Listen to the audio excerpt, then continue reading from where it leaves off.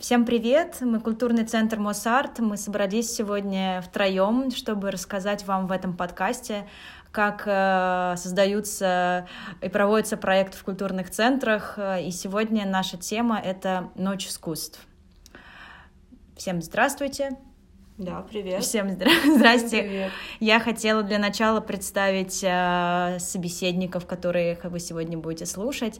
Перед нами сидят Любовь и Анастасия. Любовь, представься, расскажи, что ты делаешь в культурном центре Мосарт. Всем привет, меня зовут Любовь, я начальник отдела организации культурно-массовых мероприятий, но на самом деле в культурном центре занимаюсь не только организацией мероприятий, это скорее Настина история целиком, но и просто какими-то такими внутренними историями его функционирования. То есть ты, можно сказать, менеджер культурных проектов? Да, можно сказать так. Я думаю, что это будет. Так, и еще с нами Анастасия. Анастасия, представься, что делаешь ты. Я бы себя назвала универсальным солдатом, потому что, по факту в трудовой книжке у меня написано, что я менеджер культурно-массового досуга, но я занимаюсь по факту очень многим, практически всем, однако моя сфера интересов — это то, чем мне больше всего нравится заниматься, это социальные всякие истории, проекты, что-то связанное с благотворительностью, с благотворительными фондами, ну и на всяких больших мероприятиях я еще флорист. О, да, это очень важная Настина или Анастасия? Давай Настина. Настина особенность. Настя делает потрясающие букеты, которые потом благоухают в нашем культурном центре. Вы к нам заходите и просто можете посмотреть или смотреть на фотографиях. Давайте представлюсь я. Меня зовут Настасья. Я занимаюсь в Мосарте пиаром. Я инициатор этого прекрасного подкаста, поэтому я сегодня задаю вопросы. Так, давайте перейдем сразу к вопросам, вернее, к теме нашего обсуждения. Мы сегодня хотели вспомнить акцию «Ночь искусств». Давайте, Любовь, ты расскажешь, что такое «Ночь искусств». Вообще, «Ночь искусств» — это городская акция, всероссийская даже, насколько я знаю, акция, то есть... Да, я, кстати, видела фотографии из каких-то там маленьких городков совершенно, у них тоже это все проходило. И самое интересное, что в этой акции принимают участие практически все учреждения культуры, это и библиотеки, и музеи, и театры, и культурные центры, и кинотеатры, да, и... Каждый год эта акция повторяется с разными темами. В этом году была тема «Искусство объединяет», которая была посвящена, вопросу, в том числе поколений, вопросу различных посетителей культурных учреждений, да, и не только посетителей культурных учреждений, но и просто людей, которые там каким-то образом относятся к искусству. И, собственно, мы вот эту тему «Искусство объединяет» в этом году приняли как вопрос поколений, вопрос возраста и разницы между... И есть ли эта разница между восприятием каких-то произведений искусства у людей разного возраста? Слушайте, я правильно понимаю, что «Ночь искусств» — это какая-то вторая попытка сделать успешную акцию «Ночь музеев»? В чем их разница между друг другом? Вообще, в принципе, это какая-то очень новый формат, который очень нравится людям, которые нам спускают эти все форматы. Ночь чего-нибудь. Ночь музыки. Ночь библиотеки, ночь музея, ночь музыки, ночь искусств. Это, я думаю, попытка такая выцепить людей вечером куда-нибудь в учреждение культуры, чтобы... Но это на самом деле действительно действенная вещь в плане того, что даже по тому, кто к нам приходил на Ночь искусств, очень многие говорили о том, что обычно они на такое не ходят, но вот они знают, что есть такая акция, они смотрят программу вообще по всем учреждениям, выбирают то, что им очень нравится, и туда идут. И у нас было очень много тех, кто никогда к нам не приходил, но вот они прочитали описание программы, им понравилось, и они пришли. И это как бы интересный формат, который срабатывает очень часто. Давайте все-таки вернемся к теме ночи, потому что я просто помню, когда начиналась акция в России «Ночь музеев», и стояла очередь в Эрмитаж именно потому, что она проходила ночью. И стояла очередь в полночь, и это был такой фрик-шоу посетить Эрмитаж в полночь. То есть всем было на самом деле плевать на памятники искусства, просто вот ночью побывать в музее. Но, насколько я понимаю, слово «ночь» сейчас является условным. Это все-таки вечера, особо ничем не отличающиеся, просто культурные учреждения делают какие-то спецпрограммы, спецмероприятия. И, наверное, просто Ночь искусств отличается от Ночи музеев, потому что больше культурных каких-то учреждений, не обязательно музейных. Нет, смотри, не обязательно, то есть не обязательно, что это вечернее время. Действительно, многие учреждения делают эту акцию ночью. Но что ее отличает, кроме того, что ты можешь посетить учреждение культуры ночью, это то, что, во-первых, все бесплатно, естественно.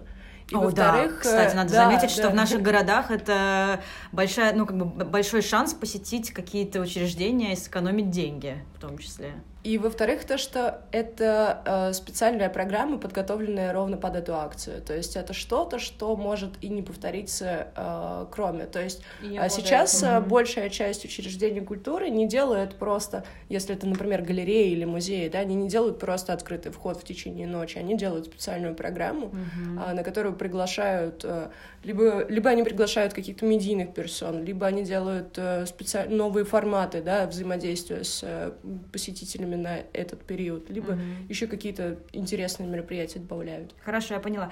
Настя, расскажи, пожалуйста, как в итоге, какая программа родилась в культурном центре Мосарт, кто ее придумал, как быстро появилась идея, и вообще понравилась ли вам сама ваша программа спустя неделю, когда... Это на самом деле жутко было смешно, потому что у нас подходил срок того, как надо было сдавать, собственно, саму программу, описание программы, а у нас была текучка, мы забыли обо всем этом, и остается буквально, не знаю, час до того, как у нас подойдет дедлайн сдачи программы.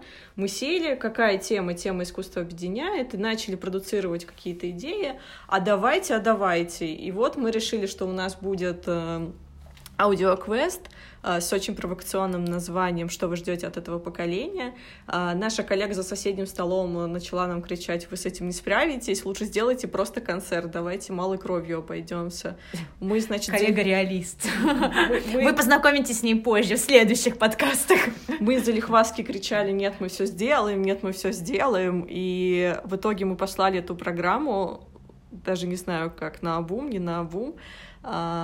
И прошли сутки, и приходит Любовь с утра и говорит: «Зачем мы это сделали? Зачем мы выбрали это название?»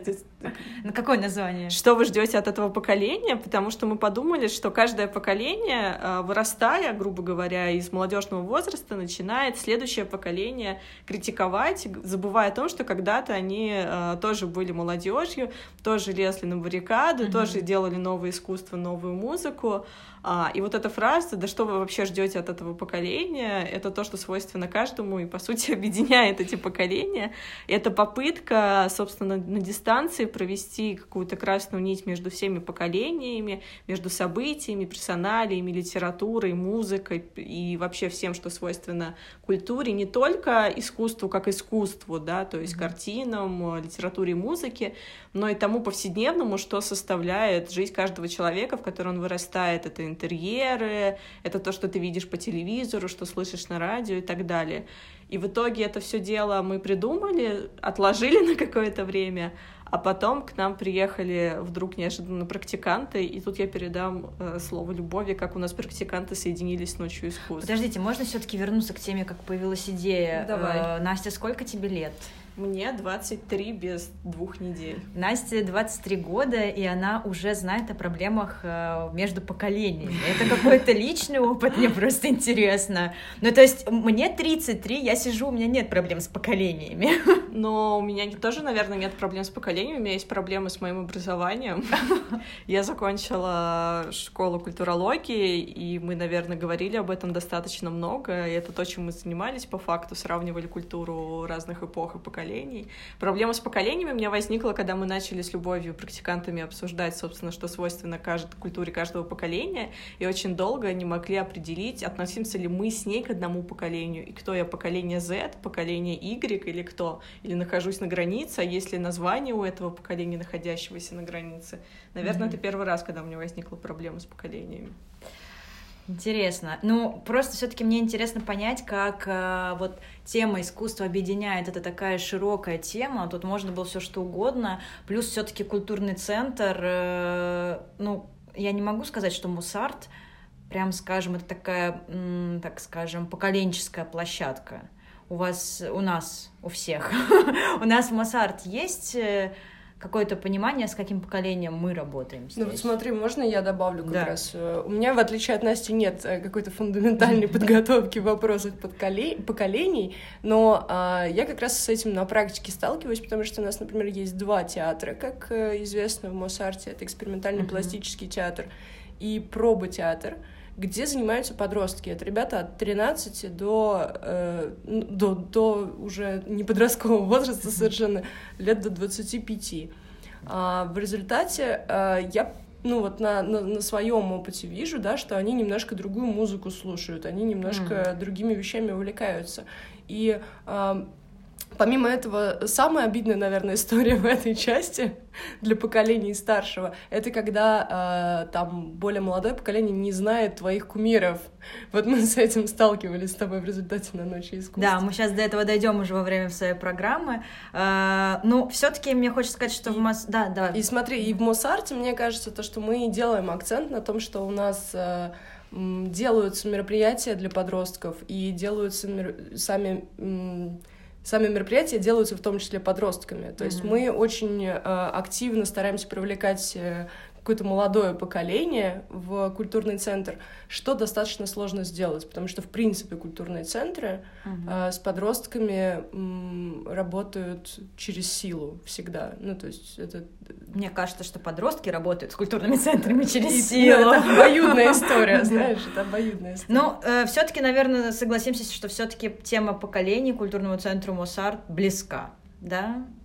Ну, мы много об этом думаем, то есть мы любим сесть на досуге, поразмышлять о природе и будущем Мосарта, и прежде всего мы все пытаемся определить, кто же наша целевая аудитория. Понятное дело, что это мамы с детьми, но кроме всего этого, кто, кроме мам с детьми, приходит к нам на мероприятия? То есть на киноклубы к нам не приходят мамы с детьми, приходит очень разношерстная Они приходят публика. На мультики, большой фестиваль мультфильмов. Но они приходят на большой фестиваль мультфильмов, при этом на мастер-классы приходит какая-то молодежь, на джазовые концерты приходит какая-то молодежь, извините. И то есть кто эта целевая аудитория, как их привлекать, подростки тоже, как мы говорим, благослови их Господь, то, что в принципе пришли сюда. И что с ними делать, куда их девать, и как вообще суметь привлечь одновременно на площадку даже в одно время и мам с детьми, и подростков, и взрослых людей без детей. То есть это вот, постоянный поиск форматов, который мог бы увлечь всех. А я хотела еще добавить, что мне как раз понравился вот этот квест тем, что сам культурный центр Мосарт — это такое достаточно длинное пространство, поделенное сквозное, да, поделенное на большое количество маленьких кабинетиков или больших хореографических кинозалов. И зачастую, когда здесь по вечерам проходят занятия, все эти залы разделены, каждый возраст занимается в каком-то отдельном помещении, не происходит как такового смешения. То есть у нас есть занятия, например, для пенсионеров, они проходят утром, и они не видят подростков, которые занимаются, допустим, по субботам, и так далее, и так далее, и так далее. Вот. И когда происходил вот как раз квест этот на Ночь искусств, мы открыли все залы, у нас было абсолютно сквозное хождение вот с самого крайнего, не знаю, входа до самого другого крайнего входа. И как раз на это мероприятие пришли люди вот из разных поколений, и они в этих залах наконец-таки смешались. И это были было... и дети, и старики, да, и взрослые. И это было очень здорово, потому что, для нас, мне кажется, для культурного центра это такой хороший опыт, потому что, например, были такие отзывы, я сама помню, что одна из женщин сказала, когда она прошла, все, дошла до последней вот точки квестовой в самом дальнем зале, она сказала, ничего себе у вас здесь помещение. И я сказала, да, мы не жалуемся, но это про то, что очень часто люди приходят в культурный центр, заходят в какой-то один кабинет, допустим, и не знают, да, что здесь есть огромный кинозал, в котором проходят кинопоказы и лекции, и, что они удобные, на них хочется ходить, потому что они комфортные по помещениям. Это не то, что какая-то лекция, куда набились все в маленький школьный кабинетик, да, и все смотрят презентацию на компьютере. Нет, у нас там технические возможности огромные. Так, давайте все-таки вернемся к теме, насколько было сложно готовить технически. Наверное, вот Любовь расскажет нам про работу с нашими прекрасными стажерами. Сколько заняло по времени и вообще? Ну, по времени сложно сказать, сколько это заняло, но я думаю, что около 3 недель в общей сложности мы с этой мыслью и занимались подготовкой этого мероприятия. Но по концентрации последнюю неделю это была прям самая активная работа. Особенно последние 2 дня.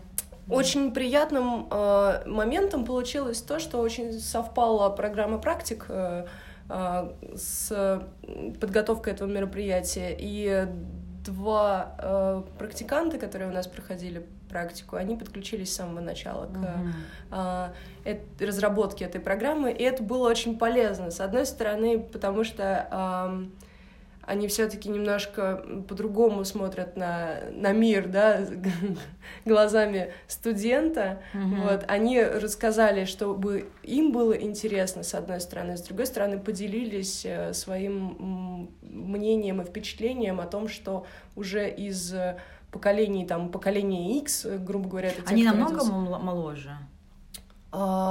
Им 19-20 лет. Ну, да. я бы не сказала, что у вас большая разница. Скорее разница опыта, на самом деле. Опыта, да. Потому что они... Работать в культурном центре и прийти на стажировку в культурный центр — это очень разные разное. вещи, и иногда это хорошо, иногда приходилось... Ну, как бы и мы их чему-то учили, они нам что-то предлагали в плане того, что они предлагают некие форматы, и какие-то из них мы говорим, да, это очень здорово, давайте брать в разработку, а какие-то они предлагают, не понимая вопрос ресурсный, того, что что-то мы не можем прямо сейчас за короткий период времени организовать, что-то упирается в залы, что-то упирается, там, я не знаю, еще в какие-то ресурсы, и получается этот вопрос чисто опытности, и у нас со самым старшим стажером у меня разница 2 года, но тем не менее эта разница как бы, 2 года, большой опыт именно в плане того, что я успела университет закончить и поработать год в Мосарте. Ну, да. И это и есть разница. Но можно я тебе добавлю немножко? При этом это очень хорошо иногда увидеть взгляд со стороны. Свежий. Во-первых, это свежий взгляд. Во-вторых, у ребят не было, в отличие от нас, да, как бы работающих в культурном центре достаточно долго, мы ставим себе до момента брейншторма, да, мы ставим себе сразу ограничения в ресурсах, ограничения во времени, ограничения там в каких-то идеях, которые мы точно знаем, что они выстрелят, да, на нашу аудиторию. Да даже, грубо говоря, в деньгах, когда ты понимаешь, что ты не можешь это сделать чисто с материальной точки зрения. Или есть еще предубеждение по поводу публики. Когда ты делаешь проект, ты думаешь, это нам не зайдет, к нам придут какие-нибудь, не знаю, там, такие люди, а получается, что практиканты не знают, кто ходит в культурный центр, и делают, грубо говоря, проект шире для всех. Ну, или как-то под ту публику, которую они видят в голове. По крайней мере, вот этот свежий взгляд, он дал какую-то такую нотку и, наверное, дал нам в том числе мотивацию к тому, чтобы все-таки пересмотреть свое мнение насчет того, что мы не успеем это сделать, насчет того, что нам будет это сложно делать. Нас как-то ребята сами замотивировали к этому проекту. Давайте еще в 2 словах просто для наших слушателей расскажем, как выглядел в итоге квест, который прошел в рамках Ночи искусств в Мосарт. Приходили люди, был бесплатный вход, им давался, как это называется, не штрих-код, QR-код, либо посылалась ссылка на аудиоплейлист, и люди в наушниках с телефонами, с гаджетами ходили по культурному центру в любой последовательности, это зависело от трека, который они слушали, и в наушниках им рассказывали какую-то тему, связанную с поколением, и просили выполнить какое-то задание. И было, так скажем, несколько зон. Была зона события, где нужно было из большого количества фотографий выбрать фотографию, не относящуюся к эпохе. Была зона литературы, где нужно было определить, какая из цитат принадлежит герою определенного поколения. Была зала, которая называлась «Быт», которая была нашим фаворитом, потому что мы сделали, как скажем, реконструкцию трех интерьеров разных эпох. То есть интерьер, в котором выросли наши мамы, интерьер, в котором росли я, 35-летняя, и интерьер, соответственно, молодежи, те, кто родился, вырос после 2000 года. Потом у нас был зал, связанный с персоналиями, где надо было увидеть портреты, узнать этих людей, попытаться определить, кому из них принадлежат цитаты, написанные на очень красиво, кстати, маркером на зеркалах. Кто придумал, я так понимаю, что Настя. Писала точно я. Ну, очень красиво все это выглядело. Все ходили, фоткались для Инстаграма, потому что визуально весь квест выглядел потрясающе просто. И еще у нас был зал, посвященный искусству, и кино. Еще кино. Музыка. И музыка, точно. У нас была зала, где проходил такой квартирник, стояли диваны, теплый свет, можно было налить чаю, и люди с гитарами пели всякие разные песни из разных эпох. В общем, была достаточно душевная атмосфера домашняя. Так, и давайте вспомним, расскажем нашим слушателям какие-то удивительные истории, может быть, какие-то инсайты, которые случились во время этого проекта, кто что для себя лично отметил, как вот человек, который и делал, и участвовал в этом мероприятии. Ну, я еще хотела добавить по поводу того, как это делалось, то, что истории, то есть у нас были очень персональные истории по поколениям, люди выбирали себе чек-лист в зависимости от поколения, то есть что вы ждете от этого поколения X. Это модное слово чек-лист. От поколения Y, от поколения Z, и, собственно, музыкальные дорожки тоже, они были от персонажей, то есть мы прописывали персонажей поколения X, поколения Y и Z, и они, по сути, водили за руку наших посетителей по локациям. То есть за воображаемую руку. Да, они говорили... За ухо. Они говорили, пойдем, я покажу тебе свою комнату, или пойдем на вечеринку, давай составим лист. И вот, значит, знакомились у нас наши посетители с этими персонажами.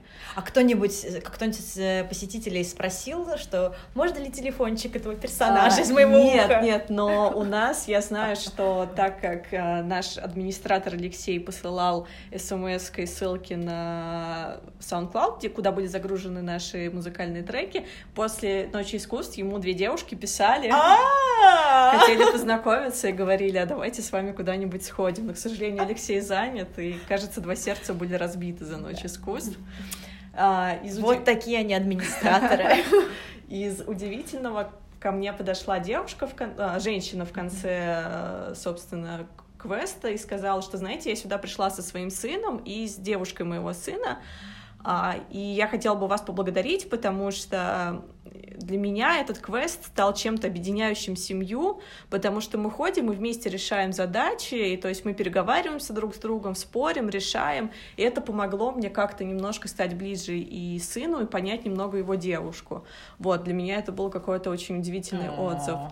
Мошарт объединяет семьи. Ну, что-то типа этого. Из смешного я помню, что уже мы до 10 вечера делали всю эту программу, и время было уже около 9, у нас начали уже сдавать нервы в плане того, что мы накануне вечером очень долго здесь сидели, монтировали, весь день монтировали. Я правильно понимаю, что вы с проекта «Свалка» притащили шкафы, трюмо, кресла, Люба своими руками тащила это все в такси. То есть, чтобы вы понимали, ребята, это был квест, не который сделан, знаете, напечатанный на ксероксе, вот как бы ходи по пустым, а это прям был масштабный проект с привозом реально с мебелью, с чемоданами, в общем, это было достаточно трудозаемко. Я из дома вытащила свои журналы, все звезды, понимаете, то есть благослови Господь то, что я не умею выбрасывать то, что мне дорого, то есть каждый принес что-то из дома, и этим мы составляли домашний уют. Так вот, и часам к 9:30 у нас уже начали сдавать нервы, потому что мы устали, и мы были рады за то, что все это очень увенчалось большим успехом. Народу было много, и вот мы на какой-то очень сильно радостной ноте начали уже в большом зале с интерьерами валяться на полу. Вот, я делала пылевого ангела, и в этот момент заходит девушка и говорит: ой, я закончила, проверьте ответы, пожалуйста. А мы валяемся, мы прыгаем, мы танцуем. И она так вдохновилась и сказала, что давайте мы с вами сфотографируемся. О, это было мило. Да, она восприняла как-то это очень положительно. Мне вообще понравилась публика. Я не на многих акциях была в культурном центре Мосарт, но здесь были крайне такие положительные, позитивно настроенные люди, что было приятно, ни у кого не возникало вопросов там технических, да, что-то не получалось, кто-то там не мог загрузить SoundCloud, кто-то не мог прочитать QR-код, но не было никакой агрессии, не было никакого недопонимания. Кроме агрессии Кабакова, это к тебе вопрос. Да, это, к сожалению, я дежурила на зале с искусством, потому что я искусствовед и отвечала очень долго на вопросы, в чем ценность искусства господина Пригова, пыталась как-то, в общем, замотивировать людей, да, и встретилась с некой волной недопонимания у очень взрослого старшего поколения относительно творчества Кабакова. И самое смешное заключается в том, что все знают прекрасно, что я сама лично, как искусствовед, очень сильно не люблю творчество Кабакова. Но мне пришлось защищать лицо культурного центра, все поколенческие культурные коды. И, в общем, да, приняла удар на себя, хотя могла бы просто сказать: вы знаете, мне тоже не нравится, давайте пойдем отсюда. Хорошо, да. Вообще, правда, приятно было то, что многие приходили семьями, парами разновозрастных людей, и было очень приятно наблюдать в коридоре, как один другому рассказывает про творчество Фаиса, а ему объясняет про Бродского. Ну, то есть это было прям приятно, действительно. И то, чего мы и добивались, наверное. И то, чего мы и добивались. Мы добивались, наверное, двух моментов. Первое — это то, чтобы возник какой-то диалог, наконец-то. И он возник. И второе, мы хотели еще показать, насколько вся эта история с поколениями является на самом деле не очень важным моментом. То, что действительно в каждом поколении присутствуют те там личностные качества, условно, которые мы ценим, да, и в каждом поколении есть, ну, это вот, наверное, на стенде событий было понятно, в каждом поколении есть своя очередь. Какая-то, да, своя очередь, в каждом поколении есть свои там революционеры, в каждом поколении есть свое новое искусство, свои модники, и свои новые какие-то веяния. А у тебя лично было что-то, что ты не знала, вот когда проходила сама квест или готовила, вещи, которые лично тебя вот удивили, сказала: ой, ничего себе, кто это такой, что это за писатель? Конечно, это был вообще невероятно сложный квест, я тебе так скажу, потому что там, например, была часть, которой я не касалась в подготовке, это часть с литературой как раз. Ее по большей степени готовила Настя с Ильей, вот, практикантом нашим. И там были проведены какие-то фразы из прозы либо поэзии, либо песен, да, и я просто смотрю, я понимаю, что я не могу понять, к какому поколению то или иное принадлежит. И это очень важный момент, тогда мы понимаем то, что, да, действительно, квест суперсложный, там я смотрела, кто его проходил, в среднем было 1,5 часа прохождения.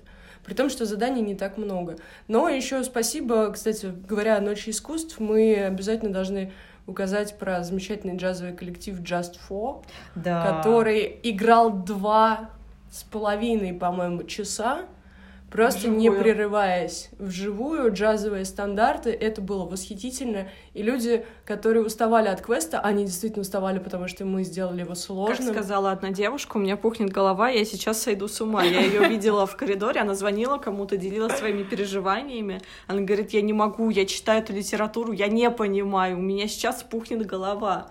Это вот про сложность, это действительно был сложный у меня квест. Сложность началась в момент, когда я прочитала, что есть 3 поколения, X, Y, Z, и я понимаю, что я вообще не знаю, чем они отличаются, какое поколение к какому относится. Потом мы определились, что X — это поколение до 83 года, Y — это с 83 по 2000, и все, что после 2000 — это поколение Z. И также вот в чек-листах там нужно было найти слова там каких-то поэтов современных, среди них и Соя. Я поняла, что я понятия не имею, кто это такой. Ну вот от слова совсем, вообще не знаю. Вот, и другой у меня, например, случился тоже приход ужаса и стресса, когда молодая девушка из нашего пробы-театра, ну то есть она уже не подросток, она, скажем, ну как, кто она там? Молодежь. Подросток там. Такой, да. И, в общем, она крутит в руках фотографию Андрея Губина, моего кумира детства, на чьих концертах я там, о боже, отрывала сердце своей груди, там выбрасывала свои, там, не знаю, лифчики на сцену, в общем, вся моя бешеная молодость, и она смотрит, держит его в руках, вот фотографию, говорит: я не знаю, кто это, и, в общем, ты говоришь: это Андрей Губин, и у нее на лице такое: и что?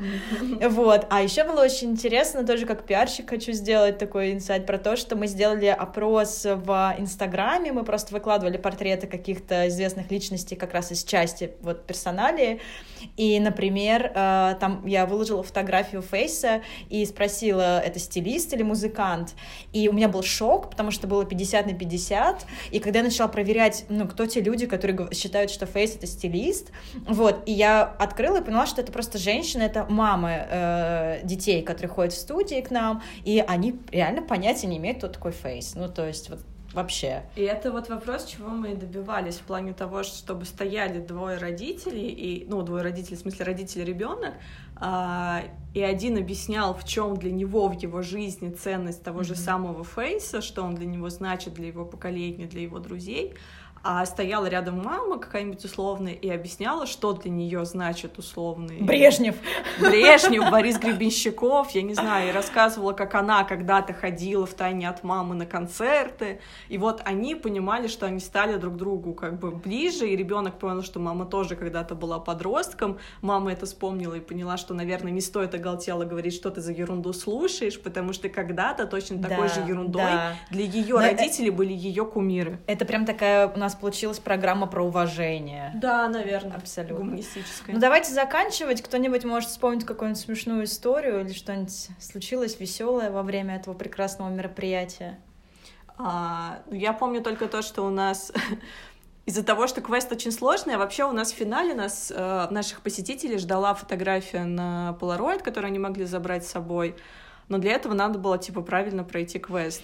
Не все знали как-то не все понимали, запоминали, что нужно прийти, потом проверить ответы и получить фотографию.